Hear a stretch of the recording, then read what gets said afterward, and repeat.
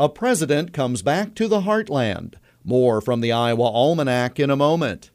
You asked, the city of Waterloo answered. This fall, high-speed internet is coming to a Waterloo neighborhood near you.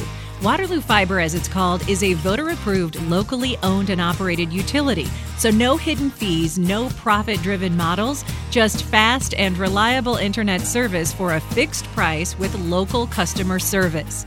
For more information, go to waterloofiber.com to sign up today so you can be notified when the service is available, again, only for Waterloo residents. I'll come back anytime you ask me, especially when I'm met by 10 acres of people. Now you figure out how many that is.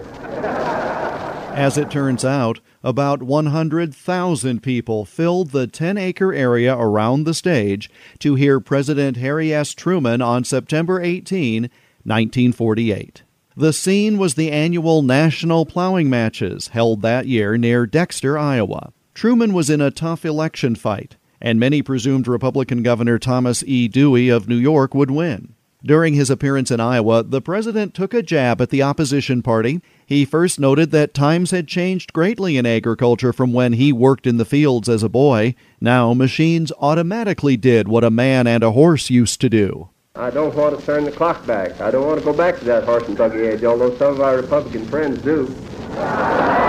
In one of history's great political comebacks, on November 2nd, Truman won election for a full term as president against three major challengers, including Iowa's Henry A. Wallace.